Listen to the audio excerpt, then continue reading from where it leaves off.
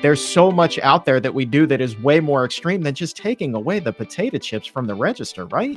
And interestingly, this University of Southampton study that looked at attitudes towards this ban of high sugar, salt and fat foods by the checkouts showed that there was a lot of support for it, actually. So it's definitely time. I'd love to see lots of different kinds of companies being really supported and being able to do that for people. And also, importantly, to allow healthier foods to become less expensive. I think we need to tip the balance where these healthier, fresher foods are much easier for people to actually buy and afford.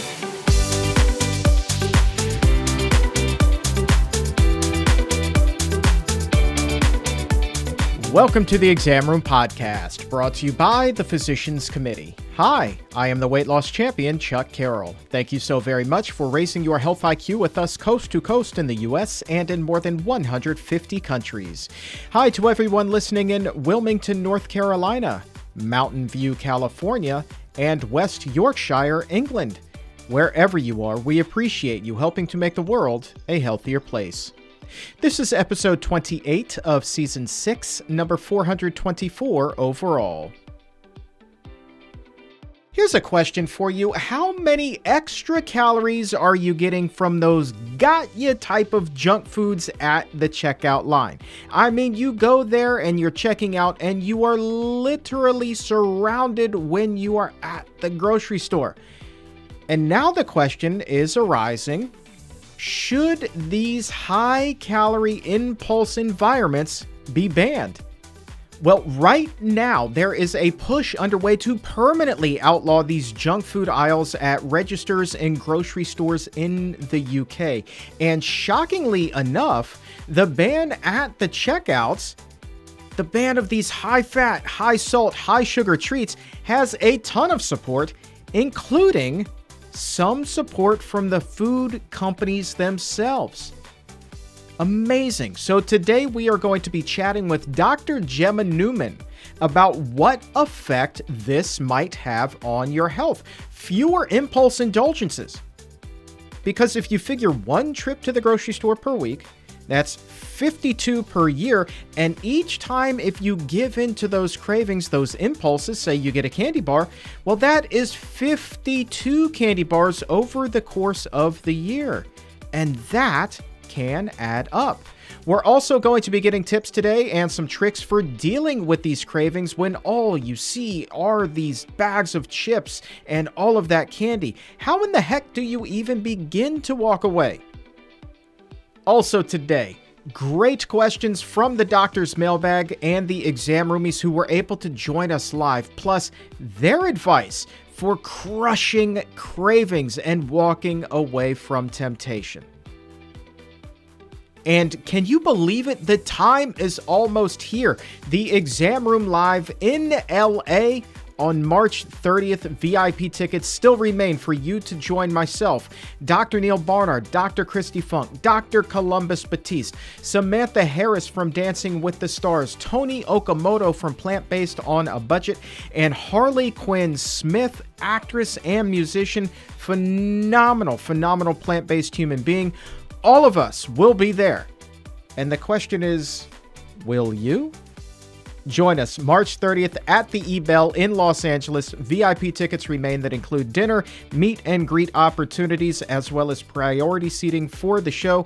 General admission tickets available as well. Just visit pcrm.org/events or click the link right now in the episode notes. So, is it time?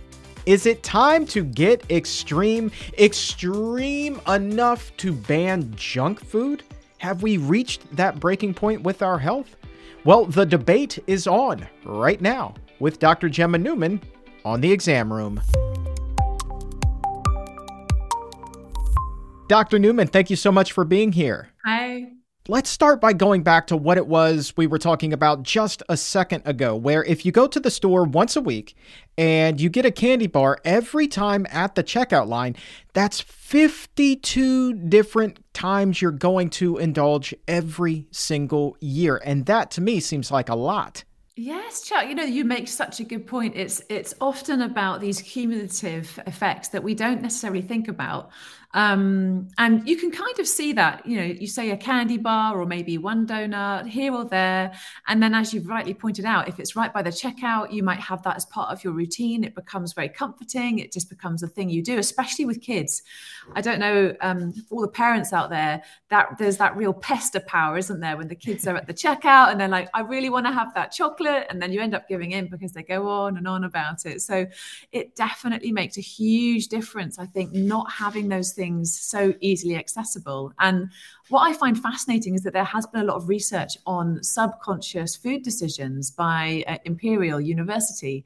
They're able to establish that we actually consciously make around about 15 different choices around foods daily, but subconsciously we can make over 200 choices around foods. And I suppose the point for that is that they're not really choices that we're aware of. They're just part of our food environment and many other factors. So this is one thing that I think can be hugely impactful. And I'm actually quite excited about it. Yeah, it's funny you use the term pester power, and that was something that UK government health minister Neil O'Brien said in a press release that was sent to me. I love the way, and I talked a little bit about this on the show last week, the way that he phrased this, I just thought was marvelous.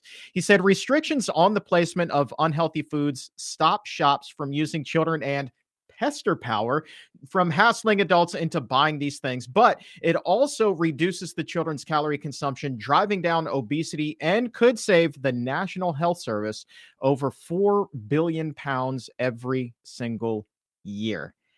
That is a huge savings, and that to me speaks to the true cost of obesity. Absolutely. And it is important. We've got a national health service here, which is paid for by our taxes. And, I think at the moment, I think obesity costs around 6 billion a year, but that's set to increase to nearly 10 billion a year by 2050. And so we do have to do something about it on a government level. And what I find really interesting is that this is a fantastic idea. The ban actually came into force in October last year, although I would say anecdotally, I've been to the shops and I have not seen some shops haven't been doing this. So I think that there are exemptions and loopholes in place. But what's really topical, literally, has just happened over the last few days, is that the food SAR that was sort of employed by the government to actually tackle obesity. His name was Henry. What was his name? I'm going to find my notes here. Henry Dimbleby. He's actually the co-founder of a food chain in the UK called Leon, and he resigned just a few days ago because all of the things that he was suggesting, the government was just kind of kicking down the road or waiting to kind of implement. He proposed loads of different things, not just this particular ban. He proposed, what else? Let's have a look. He proposed more free school meals, an expansion of that program. He proposed a salt tax. He proposed a sugar tax. He actually proposed that GPs could prescribe fruits and vegetables to their patients, which I absolutely loved. And there were two other bans that were actually agreed. So all of those proposals I don't think were authorised, but the ones that the government agreed to, including this food ban by the checkouts and in the supermarkets, was the ban on pre-9 p.m. junk food ads on the television, and also trying to ban buy one, get one free deals on ultra-processed foods so that, people don't tend to overbuy and overconsume ultra-processed foods. But sadly, both of those proposals have actually been delayed by the government. And this food czar got so fed up that he resigned. And he actually said that he felt that the government was going backwards on some of the promises that they've been making. So I think this is so topical here in the UK. And it speaks volumes that the man who's been in this post for 5 years, desperately trying to make changes in order to help us to, have less obesity, has finally kind of given up and thrown in the towel. For those of you who are watching live with us right now on YouTube and on Facebook, go ahead. Let's go ahead and put your comments out there as well. Put them in the comments or in the chat. I want to know whether you think this proposed junk food ban is too extreme. I'll tell you what really kind of makes me think here is that the idea of banning advertising for cigarettes a while ago would seem very extreme. I mean, you had doctors on TV back in the day saying how great these particular cigarettes were. And it was well up until the 80s and 90s, like seeing a cigarette ad anywhere was no big deal. And now here we are. And I'm not sure if you saw this one, but just yesterday it came out that it is projected that by the year 2035, according to the World Obesity Federation, more than half of the entire world will be either overweight or obese. And so that to me says that while it may seem extreme to ban something like advertising cakes and cookies and donuts and candy bars, if more than half of the world is going to be facing serious health consequences as a result of their food choices, then perhaps this extreme measure is something that is worth entertaining. Yeah, I actually really do agree with you, Chuck. And along those lines, I read a piece by Andy Haldane, who was a former chief executive of the Bank of England. And in November, he said that the worsening health of the British people is holding back economic growth for the first time since the Industrial Revolution.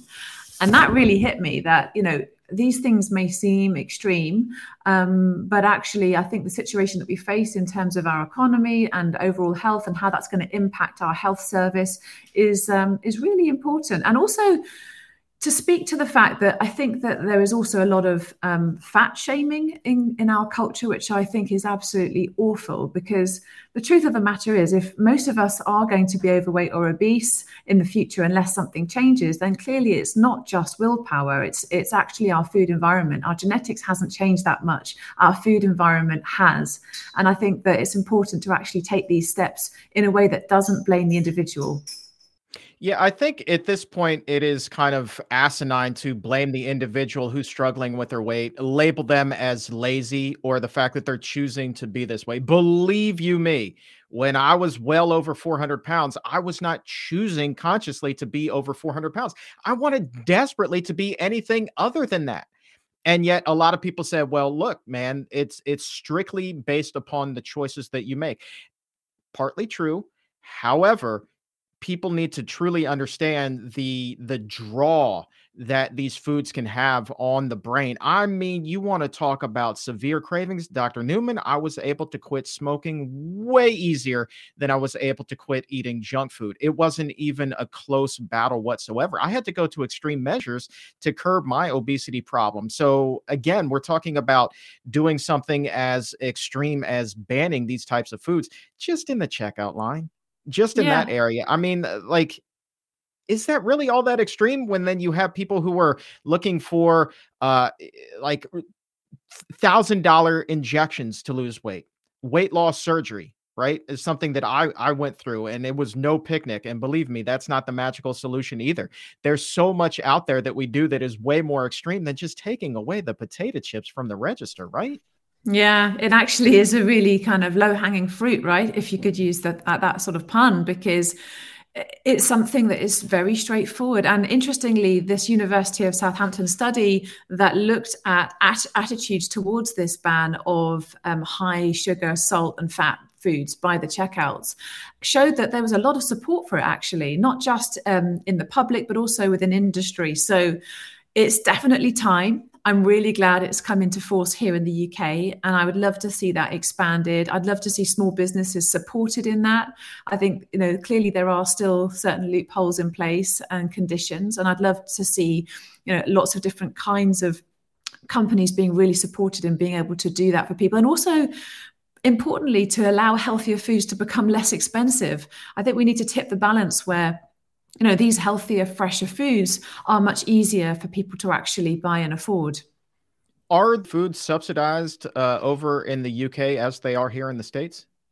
We have certain subsidies on agriculture, and I think we are subsidized for the meat, but not the dairy industry at the moment. We don't have subsidies for fresh fruits and vegetables that I'm aware of, which is really sad. And this is where I think we really need to change things. Absolutely. Let's see what the exam roomers are saying right now in the chat room. Carolyn Bridge says, totally agree with the ban. Being a nurse, I see the horrible habits people have with these junk food addictions. Karen Price says, I'm absolutely for banning advertisements for junk food, and especially during programming for children. And then Each One Teach One has a pretty interesting idea here. I think that a campaign to label the negative effects plastered in bold print in front of the packages are a great alternative than banning them. So, what would you say to that? A warning label, much like you would see on tobacco or alcohol, just for, say, a bag of chips? I think that's a really great idea in a lot of ways because we now know there's quite a lot of data coming out that ultra processed foods are associated with increased risk of cancer, for example. So like you'd have on a cigarette packet, it's clear that a number of studies over a number of years show that also cigarettes can increase risk of cancer, also can ultra processed foods. So it makes sense. In the UK, we have a very clear food labelling system, which is a traffic light system, which goes red to amber to green.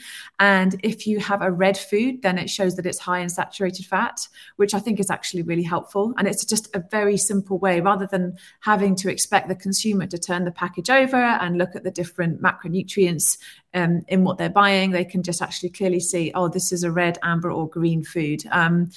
It doesn't give it in terms of a sort of a good or a bad value, but it does allow you to plan what you're eating in a way that actually sustains your health probably a little bit more.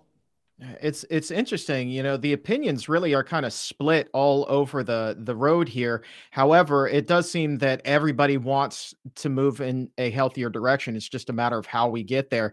Danielson says banning is not the answer. Education is key, especially in low income areas. Marcia, meanwhile, says, I think that freedom of choice is important, but we can also increase advertising of healthy foods, get doctors to get serious about food as medicine, and majorly increase the availability of healthy restaurants. So if we went with Marcia's approach and we really did go with the education kind of idea here, and Danielson saying much the same thing, if we really tried to educate and school people up as we do here on the exam room, what do you think the net effect would be if we were able to do that on a really large scale? I think that it's important to educate, but it's only one tool of many. As I mentioned before, we make so many unconscious food choices, and I think it's actually more to do with being able to help our environments to be more conducive to healthy living. So if we look at town planning, if we look at government incentives, if we look at industry, we have to make it easier for people on a low income to be able to buy foods that are healthier for them. So I don't think a solo parent who's on the red line trying to use a food bank to supplement the things that they buy for their children is going to be unaware that fruit and vegetables are good for their children. But there are so many other things that actually play into that decision. So, for example, what the child will eat, whether there's any kind of food sensitivities, if they've spent all their budget on a meal that they've managed to cook and then the whole family rejects it, then it's wasted food, and then they can't actually get to the shops because they can't afford a car, so they end up having to get a bus, and then they have to carry all their food home in big bags, and then so they've really got to kind of calculate, how much am I going to be able to use, and then they kind of have to go past various fast food dispensing places before they even get to a shop with anything fresh. Like there's just it's like a lot of things are stacked against that person. And I think if we can make it easier for that person to help them and their family make a healthy choice, that's got to be a good thing, as well as education. Yeah. I mean, you were talking about kids there as well. I mean, well, look, when we were talking a second ago about these obesity projections for 2035, I mean, this is verbatim from a article that was in the Washington Post. It states that the steepest increase is among ages 5 to 19, with the predicted obesity rate among boys doubling from 10 to 20% and more than doubling among girls from 8 to 18%. And then you have someone in the chat right now, B. Lyles. It's like, well, look, now let's also say, well, what actually is healthy? Because B. Lyles is concerned that options like granola and health bars may actually be junk food kind of in disguise. How can somebody even tell whether or not an option is healthy for their kids? Yeah, that's such a great point. And you can see so many things with what you call like a health halo. Like they'll say that it's low fat and then it'll actually be filled with sugar, for example. Or they'll say that it's low sugar and then they use that as a replacement for higher saturated fat. And so I think a basic principle would be to, first of all, try to buy things, whole foods, as much as you can. So if you wanted to have a lovely big fruit bowl for the family, that's great, because you know that fruit is already prepackaged. You know, you've got that banana skin. It's really easy to sort of have that as the snack. You can make your own granola at home, which you know is going to be lower in sugar if you have the resources to do that. You can make your own trail mix. You know, you can get sort of dried fruits, dried sort of nuts and seeds, and then you could help sort of get your kids involved to make their own trail mix as a lovely snack. You could prioritize things like dips and things like cucumbers or celery or carrot sticks for the kids, cherry tomatoes, along with things like hummus, baba ganoush, which is an aubergine dip. You know, there's things that you could put in their packed lunches as well, like that. I think sometimes, you know, it is hard to know what's best, especially, you know, if you're a busy parent. You just want to be able to give your child nutrition that they need, whilst also making sure that they're actually going to eat the food. So maybe trying to involve them as much as you can. That's another great thing to do. And I know that this doesn't tell you everything about a food, but you tend to notice that the more ingredients there are in it, then it's likely that that's more processed.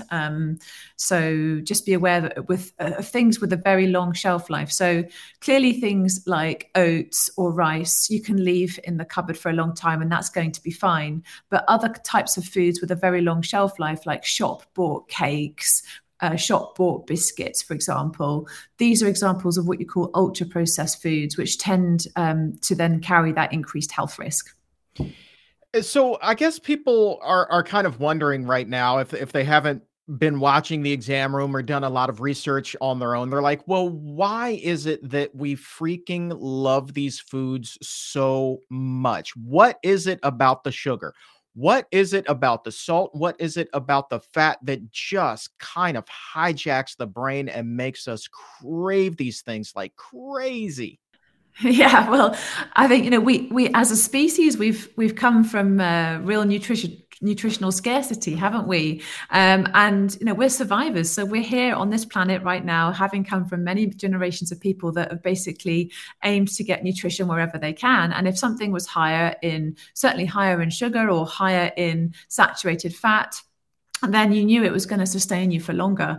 And now, of course, we have food scientists that work around the clock to make foods as hyper palatable as possible in order to seduce our taste buds into wanting more, because we have that instinct then to gravitate towards foods that will give us more calories, because, you know, that's basically how I believe we evolved. You know, we needed these foods in order to survive in the past, but now we're in a state of I suppose caloric abundance, if nothing else. I think some people do struggle to get hold of fresh food ingredients, which is really sad.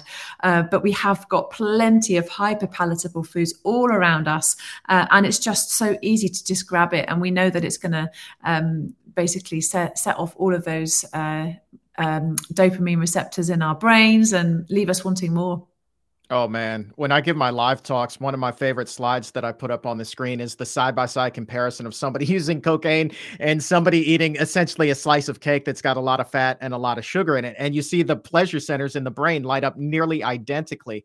It's amazing. And I wish more people understood that. And it kind of makes me wonder if putting something like that as part of the warning label may get people to realize, like, hey, wait a minute, this is why I like it so much. But also, going back before we open up the doctor's mailbag to the warning label talk, again, we have a lot of split decisions on here. Bean Burrito, though, is very much an optimist. And they say, well, believe it or not, you know, the public demanded labels for GMOs, and we got those. So is it so crazy to think that with something like this, we could demand that a warning label be slapped on the chips, slapped on the ring dings, the ho-hos, the yoo-hoo drinks, all of that stuff, and we could still get that, right? I mean, and is it any coincidence that all of these foods have really fun and enticing names too, right?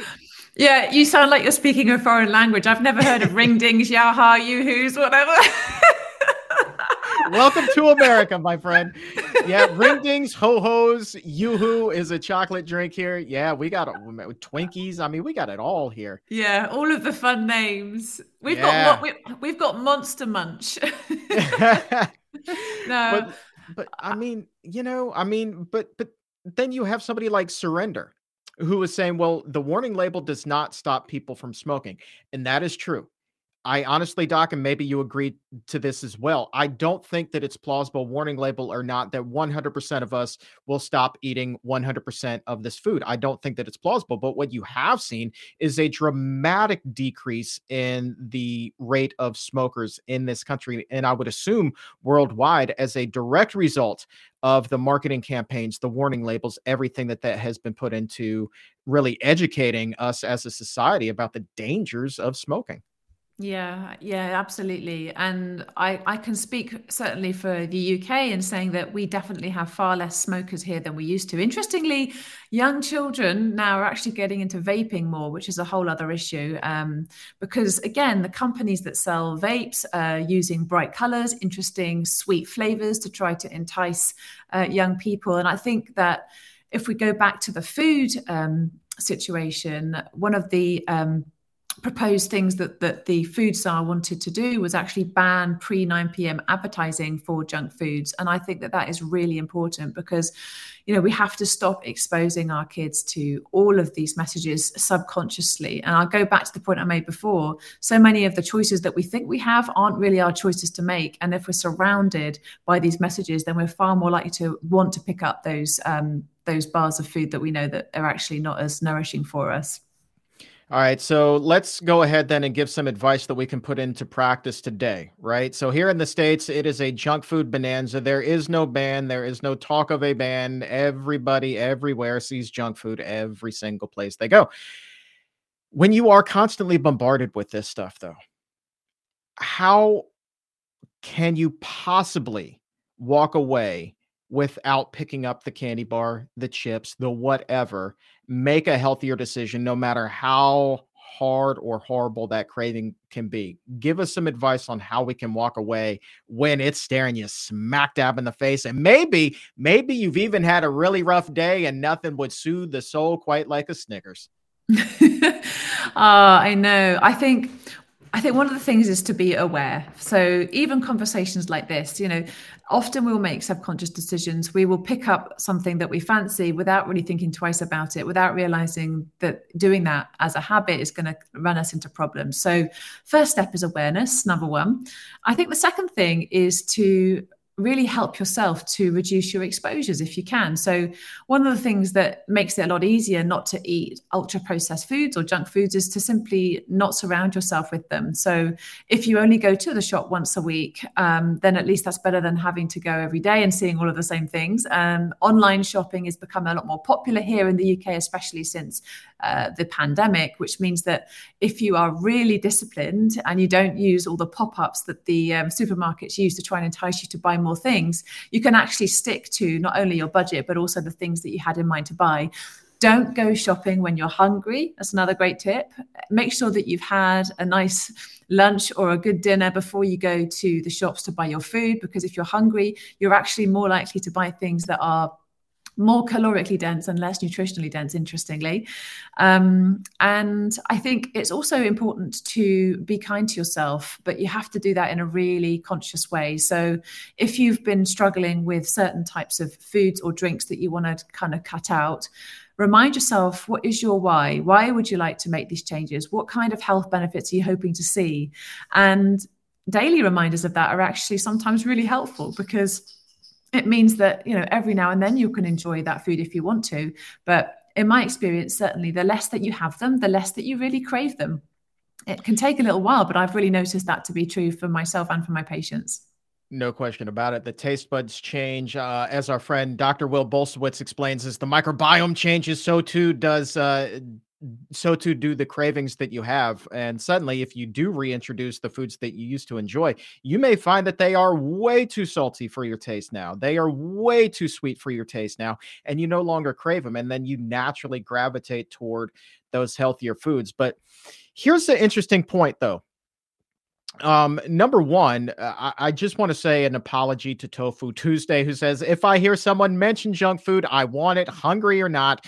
The addiction is real. Even smelling McDonald's fries makes me want them, and I haven't had McDonald's for years and years. Well, first of all, Tofu, you are a brave soul for hanging out in the chat room today with the other roomies, given the fact that we're talking about this. So, wow, I hope that we're you're able to hang in there. I mean, that is rough. And it's crazy though. Like, I so identify with what Tofu was saying there, in that I haven't had fast food in 13 and a half years now. And still, if I'm watching a game or a race and an advert for McDonald's or Taco Bell or Pizza Hut comes on, from time to time, I'll be like, daggone, that looks really good right now. Same thing if I'm driving past one on my way home or out to the store or whatever the case may be. Like, every once in a while, out of the blue moon, I'll be getting a craving for that. And it's mind blowing to me how we still, after all this time, knowing the consequences, would still think, yeah, I might entertain that right now. Is that so crazy? Is it so crazy though? No, it's not crazy at all. There are so many things that actually drive our cravings. And can I just say how impressive it is that you've not had any junk food for 13 years? I mean, oh, wow, that is unbelievable. So, wow. Yeah, no, I think it's completely natural. And you've got these reminders and memories as well of things that you've enjoyed, and the tastes and flavors that you've maybe had in childhood or with special memories with friends and family. So it's completely natural. And I think one of the things that I would say to that is that you should keep in mind is that when you get these thoughts popping into your head, they're like a you-who rather than a must-do, right? You can just be aware, okay? You can notice it, but it doesn't mean that you actually have to do it. Yoo-hoo. Look at you picking up on the American drink terms. Okay. Yoo-hoo. Oh, man. But you don't have to do. No, yoo-hoo, but you don't have to. I like it. Put it down. Mrs. Irises, I allow myself a little bit of bad snacks because I don't want to lose weight. Now, this is an interesting thing. So if somebody has lost all the weight that they want to lose, they're concerned about maybe losing too much. What are some healthier options so that they don't have to turn to the Yoo-hoo or the Ring Dings or the Twinkies or the Ho-Hos or any one of the above? Yeah, I think that that's really interesting that they've used the word bad foods, because I actually try not to think of these foods as bad. Actually, I think that if we label it too much in our own minds, then it can almost become a real battle. I think it's something that if you can imagine yourself taking or leaving it, that's fine. There are always healthier choices. And if you are feeling as though you want to improve your overall health, again, look at your why. What is it that you're hoping to do? And if you're not wanting to lose weight, but you're just wanting to maintain health and you're wanting to maintain calories, then one of the things that I would always suggest for people is to look at homemade smoothies, because sometimes with the ingredients of a smoothie, you can actually get about 1,000 calories in a smoothie. And you can have that either for breakfast or for lunch or sometimes for dinner, but you could also have it as a snack in between meals if you're finding that you're actually losing more weight than you want to. And other things like slightly more calorie dense, nutritional dense snacks like nuts and seeds and dried fruits. If you find that you're losing weight that you don't want to lose, or that you really want to maintain what you've got, then you can also increase those.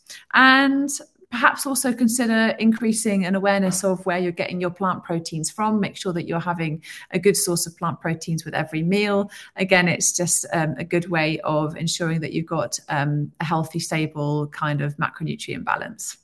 So you remember how earlier we were talking about these supposedly healthy snacks really not being all that healthy at all? Wilhelmina has a question. This is one of the prepackaged snacks that are kind of popping up here and there in the States. I've seen them quite a lot. Are the snacks like roasted broccoli? And this has been roasted in oil and salt. They also have cauliflower in the same vein. Are those actually healthy? Or again, is this kind of like a wolf in sheep's clothing? I think when you look at the health of a food, you always have to look at it in comparison to what else you would be eating otherwise. So if you're going to be having, I don't know, let's say McDonald's French fries, and instead you have a packet of broccoli that has been maybe baked. I haven't seen any deep fried broccoli in England, but I don't know, it probably exists there. Then it might be a healthier choice. But then again, of course, it's not going to be as healthy as having steamed broccoli with maybe a tahini dressing. So I always like to think of it in terms of what you'd otherwise have eaten. You know what I've been doing with the broccoli recently? Steamed broccoli on top of brown rice and a mixture of black, pinto, and kidney beans, and then just hot sauce. I mean, as basic as it gets, but holy Moses, is that good taste and stuff right there. And That by the sounds way, good. are you a hot sauce person? Are you? Do you Well, enjoy the fire? yeah, a little bit. Not some, yeah, a little bit. All I right. can cope with the fire. All right, when you come over for ICNM this summer, all right, we'll get you some good taste in American hot sauce. You take that back with you. All right. Tofu Tuesday wants us to know that she's doing okay with the junk food talk. She's eating a bowl of miso noodle soup with tofu. Shocker, tofu Ooh, with tofu. Okay, so they're doing just fine. No need that to sounds lose any good. sleep. Yeah. Yeah, Uh, that sounds really nice. Interesting question from Joe. When it comes to health and weight and these snacks, should we be more concerned with the fat content or the caloric content? I think it's important, again, to go back to comparing what you were doing with what you're doing now. So, big studies on nutrition show us that when you're replacing saturated fat in the diet with monounsaturated and polyunsaturated fats, so you can think of things like nuts and seeds and avocados, and yes, even olive oil and certain other vegetable oils, in comparison to saturated fat rich foods like animal products and junk foods, you're going to see a clear health benefit. And so, as long as you're prioritizing those kinds of fats, I don't think you need to worry so much about caloric content, but it really does depend on if you have weight loss goals in mind. If you do, then you need to think about the amount of energy you're getting for the amount of satiety, right? If you're eating something that is giving you a lot of energy, but not really making you feel full, then that's going to be really hard because you're going to get hungry more quickly. So what's great is when you have a more fiber-rich diet, which I'm sure you've talked about so many times on the exam room. If you have lots more fiber, fruits, vegetables, whole grains, beans, lentils, chickpeas, tofu, you find that actually you're not going to necessarily be so hungry because your stomach is more full of that lovely fiber-rich food, and you are able to then wait till the next meal before eating something else. And then that's going to help you with your weight loss goals because you've got more nutrition for less calories. Going back to the roasted broccoli, Spock Rogers in the chat was like, broccoli, good talk. We cook our broccoli in the air fryer. So Spock, so do I. I would love to know what your recipe is. Do you sprinkle a little nooch on that? Do you do any other spices when you put it in the air fryer? Like, let's get some details and we'll share that on the show as well. Can I just say, I'm loving this chat. You know, it took me a while to figure out how to see it, but wow, you've got so many amazing people on here. What a community. I'm telling the roomies are the best. I mean, welcome to the show. I mean, the exam room, I So love good. these guys. We really have built one of the most wholesome communities I feel on the internet. Like it's so cool to be here every week. I love it. Question from Liz. I think that we've blown poor Liz's mind today. She's like, wait a minute. Are you guys really telling me that a candy bar can cause cancer? So if somebody says that to you in those terms, what would you say? Yeah, I think we have to be aware of the whole of your sort of lifestyle and diet. So if you have the odd candy bar, you don't need to freak out that you're going to get cancer. Okay. I think that's really important to say. But when we look at large populations of people and what they tend to eat, there are some clear associations between ultra-processed foods and increased cancer risk. And even reducing the ultra-processed food consumption in the diet by about 10% can reduce overall cancer risk by about 10%. So there's actually a really clear relationship there.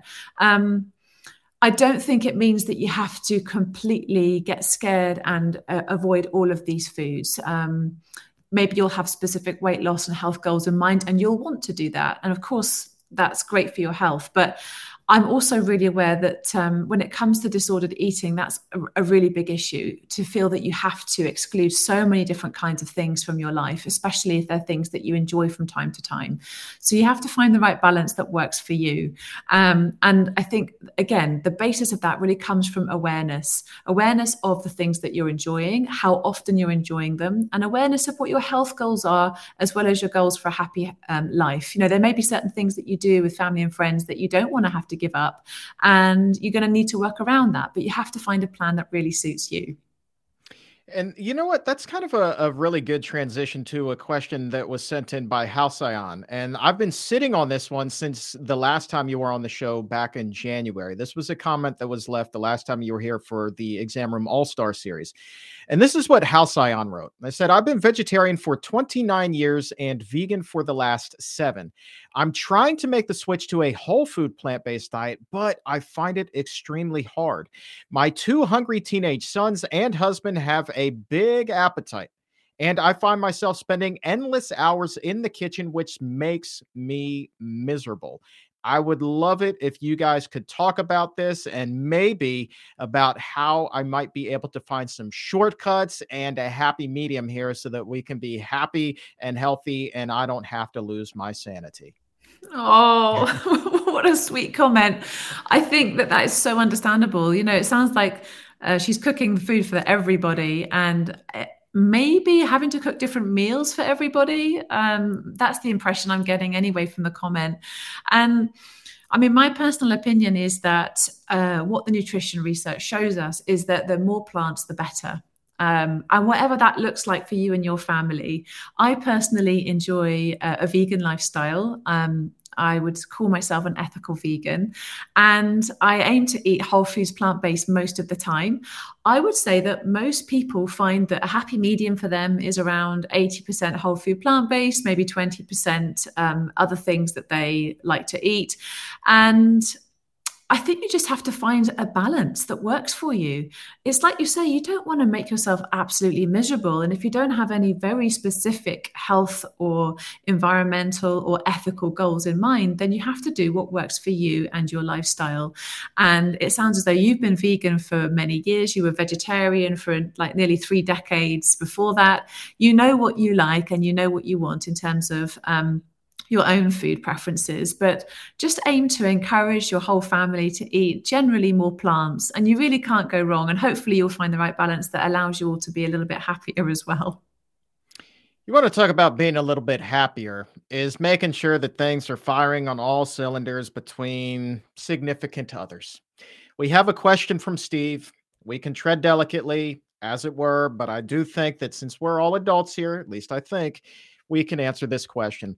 Steve is wondering whether or not it is true, in fact, based off of what it is we're talking about today and some previous episodes, is it possible that junk food can cause erectile dysfunction in men?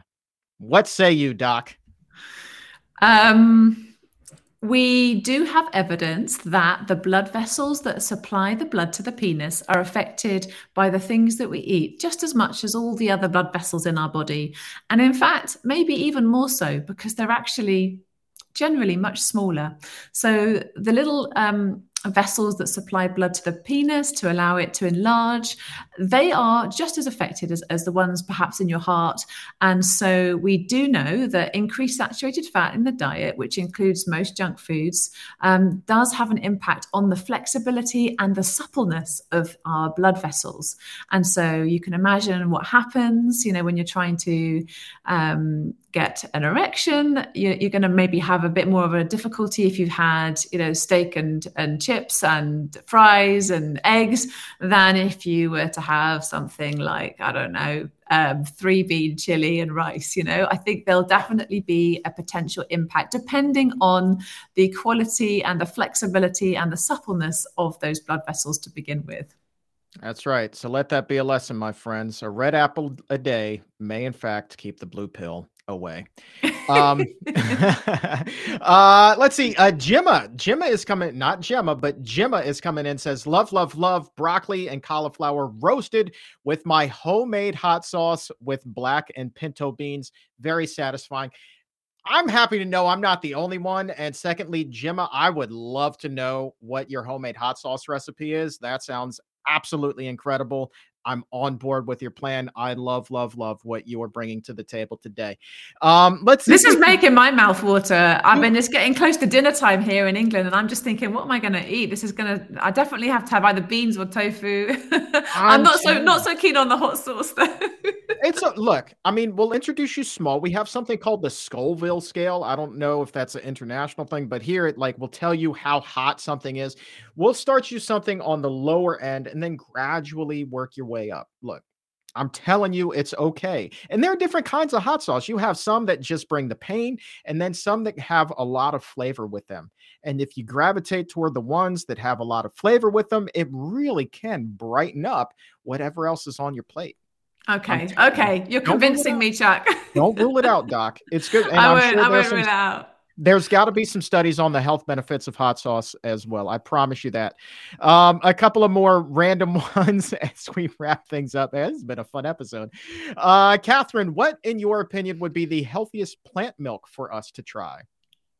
Well, again, it depends. So we talked earlier about hyperpalatable foods, and one of the things that the food industry does is to add emulsifiers to our foods to help them to be easier for us to enjoy. And there's therefore quite a lot of emulsifiers in some of the plant milks that you can buy. For most people, that's not going to be too much of an issue, but for some, it may, especially if you have something like an inflammatory bowel disease, like Crohn's disease, for example, or ulcerative colitis. You need to look at the emulsifier content of certain plant milks. Some people like to make them at home. That's a really nice option. If you make them at home, they're not going to be fortified with additional vitamins. So when you have a family, young children, I think it's really helpful to buy a plant milk that is already fortified with things like calcium, B12, iodine, or iodine, as you say in the US. And again, I don't know what all the brands do over there, but I know here in the UK, there are several shops, supermarkets, and brands that regularly and routinely supplement their plant milks with things like iodine and calcium and vitamin B12, which I think is a really great step forward because as you may know, cow's milk is automatically supplemented with iodine, for example. And so we want to be able to offer those same opportunities for people that enjoy plant milks. When it comes to overall health, I think that a protein-rich plant milk is one of my preferences, especially for growing children. You want to try and emulate the protein content of cow's milk where you can. So soy milk is a good choice for children or people hoping to optimize their protein content. Also, pea milk is another great choice for that. For the environment, you look at all of the research around which is the most environmentally friendly choice of plant milk, then probably oat milk cinches it because it has the least impact on emissions as well as water use. But ultimately, I think it's whichever one you like the taste of most. Yeah, I like that. What is in the Newman house right now? What do you guys have in the old fridge there? Well, I've got 2 growing boys, so I will always go for the soy milk personally. Not worried about, let's bust some stereotypes here. Not worried about the boys getting, breasts. Let's just put it out there. Soy, boobs, man boobs. No, I'm not worried about that at all. We love those phytoestrogens. What's amazing is that, in fact, I don't think we should call them that anymore. I think we should just call them selective estrogen receptor modulators because they are great for men, boys, women, everyone. All right, go ahead and say that one again and say it real slow because for the majority of us, what you just said is a mouthful. Sorry. Okay, so soybeans contain phytoestrogens, PHYTO, phytoestrogens. And the reason that people think that they might give you man boobs is because of these amazing substances.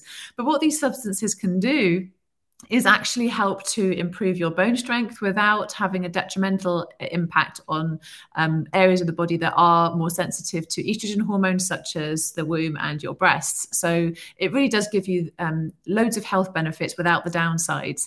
And in fact, when you consume soy-rich foods throughout childhood, it can reduce your long-term cancer risk for men and for women, but especially when it comes to breast cancer development later on in life. So yeah, I think soybeans are amazing. They've got all the essential amino acids and they've got these amazing compounds called phytoestrogens. And what I said to Chuck was that we should really call them SERMs instead. SERM, SERMs. And SERMs stand for selective estrogen receptor modulators. There it is. SERM. See, now that is something that I can remember. My simple brain can process SERM. The whole other, stuff that you got to know Latin to get out there, that's just not happening. SERMs. SERMs, my friend. Hashtag it, make it so. Final question. Here we go. Going back to kind of what it was we were talking about at the beginning of the show and how difficult a lot of these high-fat foods can be to kick. This is one that a lot of people kind of struggle with, myself included. It's tough to have it in the house without just grabbing a spoon and going to town with the whole jar. Trill Tripolo, as a matter of fact, at 12:45, I would like to lose weight and kick a peanut butter addiction.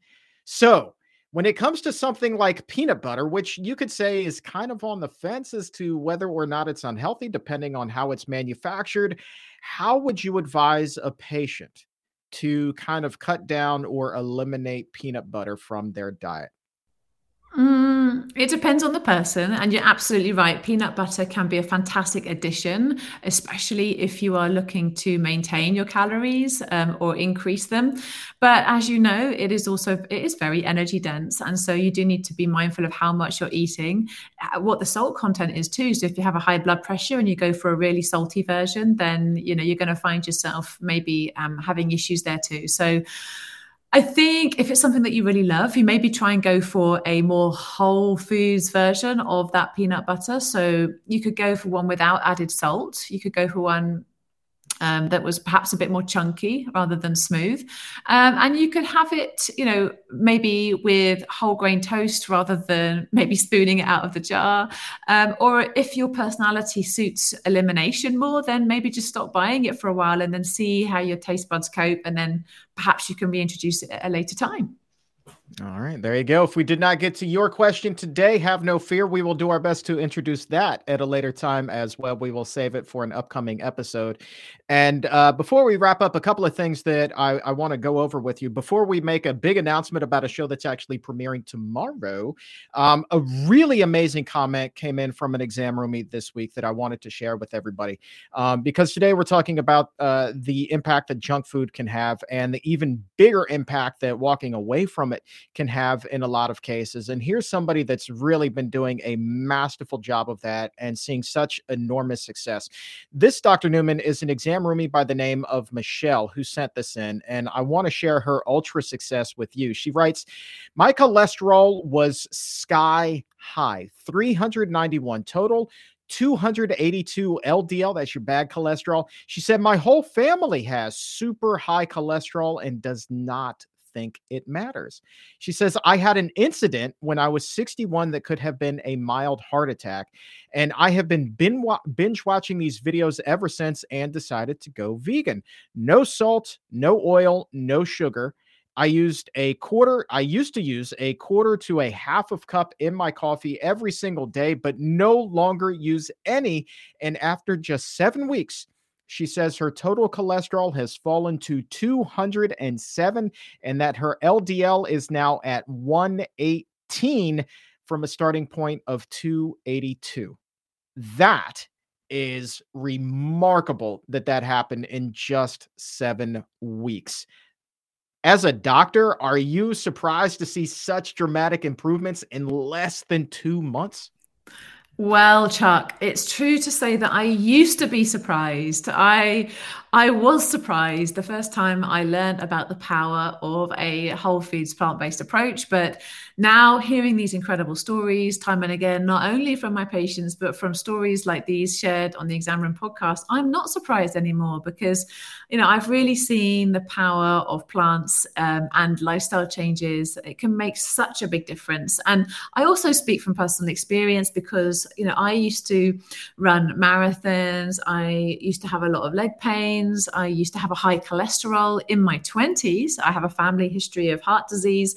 And even though I was doing everything that I thought was healthy before, eating things like chicken salads and all of that kind of stuff, I still had those risk factors for heart disease until I embraced a fully plant-based diet. So I can speak from both personal experience, I can speak from researching the literature, and now I can be truly inspired by stories like this one. So well done. That is an incredible, incredible story.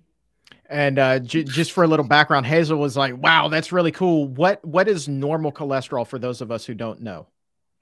Well, it depends, because my readings are slightly different. So in the UK, we do millimoles per litre. And we would generally say that people who are diabetic would need to be 4 or less, and people without diabetes less than 5. But I don't actually know what the cutoffs are in the US. Sorry, I'd have to look that up. Quite all right. So here's what we're going to do. I'm going to consult Dr. Google here for the U.S. numbers. I should know that off the top of my head, but I'm not the doctor here. Sorry, everybody. Yeah, it's all right. It's all right. It's all right. That's your excuse. Look, if you have an amazing story like Michelle, please let us know. Put that in the comments or in the chat, or better yet, hop over to Apple Podcast or Spotify. Subscribe to the Exam Room Podcast by the Physicians Committee there as well. Leave a 5-star rating, and in the review box, tell us your story. We call that a 5-star health success, and we may read that back here on the show as well, just like we did with Michelle. You can be the inspiration for somebody else, the catalyst for their change to walk into this healthier life that they have always dreamed of. It is amazing how far one story can go, and that story can be yours. So go ahead, leave that in the comment or in the chat, or hop over to Apple or Spotify, subscribe to the show, leave that 5-star rating, and tell us your story in the review. That would be so very cool. And I am super proud of Michelle. Like, that is just absolutely amazing. Yeah, Michelle's done so well. And also, I've just quickly Googled it. I've got the Cleveland Clinic here, and it says that normal total cholesterol is below 200 milligrams per deciliter, and LDL should be below 100. So there we go. That's what it should be. There you go. Thank you very much. I appreciate that. I was going to do that as soon as we start talking about this, which is the big announcement that you and I, we're kind of a thing now here. Don't let your mind run away, people. But we are, in fact, a thing because beginning tomorrow, premiering tomorrow, a brand new show. You may want to call it a spinoff of the Exam Room, but it's really kind of a novel concept where we really take everything that we've been talking about health-wise, put it together for everybody around the world, and make one healthy world. And that is the name of the new show that we are premiering tomorrow, One Healthy World. It's going to be on YouTube and on Facebook. And Dr. Newman, I can think of no better partner in healthy crime to be riding into this new era of health with than you. Thank you, Chuck. And I could say the same for you. I have absolutely loved working on this with you. And it's been hard to contain my excitement, but contain it I've had to, because it hasn't come out until when? Tomorrow, right? It's the first episode. Very excited for you guys, because we've got some incredible guests. We've got some really, really great stories. We've got some amazing science to share. And yeah, it's been a labor of love, and it's been really, really special. I've absolutely loved it. Yeah, and these are going to be like quick hitting episodes. We're going to condense a lot into about a 20 to 30 minute span. We've got like 6-7 segments on there with a whole bunch of different guests on there. Really a fun and unique format where you're going to really not just raise your health IQ, but really just blast it off to the stratosphere. Really cool. So we're going to start with, I believe, the weight loss episode, which will be tomorrow on the show. So really kind of continuing the conversation that we had today, and broadening the scope of the discussion. So I'm really looking forward to that. So set a reminder for March 23rd, YouTube and Facebook, One Healthy World. Cannot wait for that. And Dr. Newman, I mean, this has just been a real treat for today, for tomorrow, for all the episodes still to come. You are one of my absolute favorites to work with. So thank you so very much for your time once again, my friend. Oh, it's my pleasure. And I can't wait to share it with everybody tomorrow. I hope you will enjoy it as much as we enjoyed making it. Let's keep the conversation going for a minute here. Did you know, here's a fun one. Did you know that in parts of Mexico, it is illegal to sell junk food and soda to children? Literally, you have to be 18 years old in order to buy candy or Coke the same way you would a pack of cigarettes. Now, this practice began a few years ago at the beginning of the pandemic as a way to curb skyrocketing obesity rates among kids. This became clear that they wanted to do that after obesity became a major risk factor. It became clear that obesity was a major risk factor for severe cases of COVID-19. Now, when they came out and they did this, some leading health officials in the Mexican government went so far as to call soda, quote, bottled poison. I mean, can you imagine a government official or someone from the FDA calling Pepsi poisonous? I mean, that does seem like a stretch. It really does. But then you just look to our neighbors to the south in Mexico, or what's happening over in the UK, where the push to outlaw junk food in checkout lines is very much a real thing, plus a crackdown on advertisements of junk food to kids. Oh, and in Mexico as well, those warning labels that Dr. Newman and I were talking about on junk food, well, Mexico has those. Literally, packages of food are required to disclose whether that, or a soda even, has excess sugar or calories or sodium or fat. In the country of Chile, they have something similar as well. So, for example, if you go there and you want to buy a box of breakfast cereal, just make something up here, like super frosted flakes, frosted 4 times for your sugary pleasure. Well, here's the thing. If you go there and you buy the 4 times frosted flakes, you will also see on the big blue box a black warning label telling you that it has way more than the recommended amount of sugar or calories. And since those warning labels became law, sales of junk food and sugary drinks have declined significantly. One study showing that the effect that these warning labels have has been far greater than the tax on sodas that was enacted years earlier. And yeah, there are parts of this country here in the States that do have a soda tax. But maybe that's not enough. Maybe the warning labels are the way to go. That's what we're finding in other parts of the world. And one more thing to keep in mind about the junk food ban as well, something else to consider.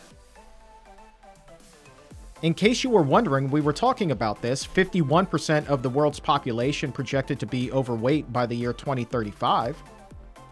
Well, those numbers come from the World Obesity Atlas. And so that 51% would be a little over 4 billion adults who are overweight in the world. And the number of people with obesity, that would be 24%, or about 1 out of every 4 adults worldwide then in 2035. That is almost 2 billion people. 2 billion people who will be obese by the year 2035. And you better believe that this is not just an adult problem. If you've spent any time listening to The Exam Room, you know doggone good and well that from the day that you are born, I mean, the obesity thing can be a real issue. For children here, children between the ages of 5 and 19, 1 in 5 boys, which is about 208 million, and 18% of girls, or 175 million, will be obese by the year 2035. And those rates are stair-stepping up between now and then. You look back to 2020, just 10% of boys in 2020 were obese then. Far cry from what it's going to be. 14% in 2025, 17% in 2030, and then eventually 20% in 2035. So you've got that doubling there over 15 years. And for girls, under the age of 19, for girls, it's 8% in the year 2020, 10% then in 2025, 14% in 2030, and then finally 18% in 2035. Huge jump. And if you want to drill down into the numbers for adults, here you go. 23% of men will be obese in 2035. 23% of adult men. That's 690 million people. 27% of women as well. That's 842 million. And again, if you want to look at the trends, look at the patterns. For men, 14% in 2020, 16% in 2025, 19% in 2030, and 23% in 2035. Big jumps every 5 years. For women, 18 in 2020, 21 in 25, 24 in 30, and then finally 27% in 2035. Clearly and undeniably, we are headed in the wrong direction here. And again, that begs the question. Is an outright ban on these ultra-processed, unhealthy foods the answer? To many, many, many people, it can seem extreme. But you should have seen some of the comments in the chat during the live show. Comments that we did not get an opportunity to read. I mean, people are up in arms about this idea, while others are very much in favor of it. So where do you weigh in? What are your thoughts? I would love to know. I would absolutely love to know that.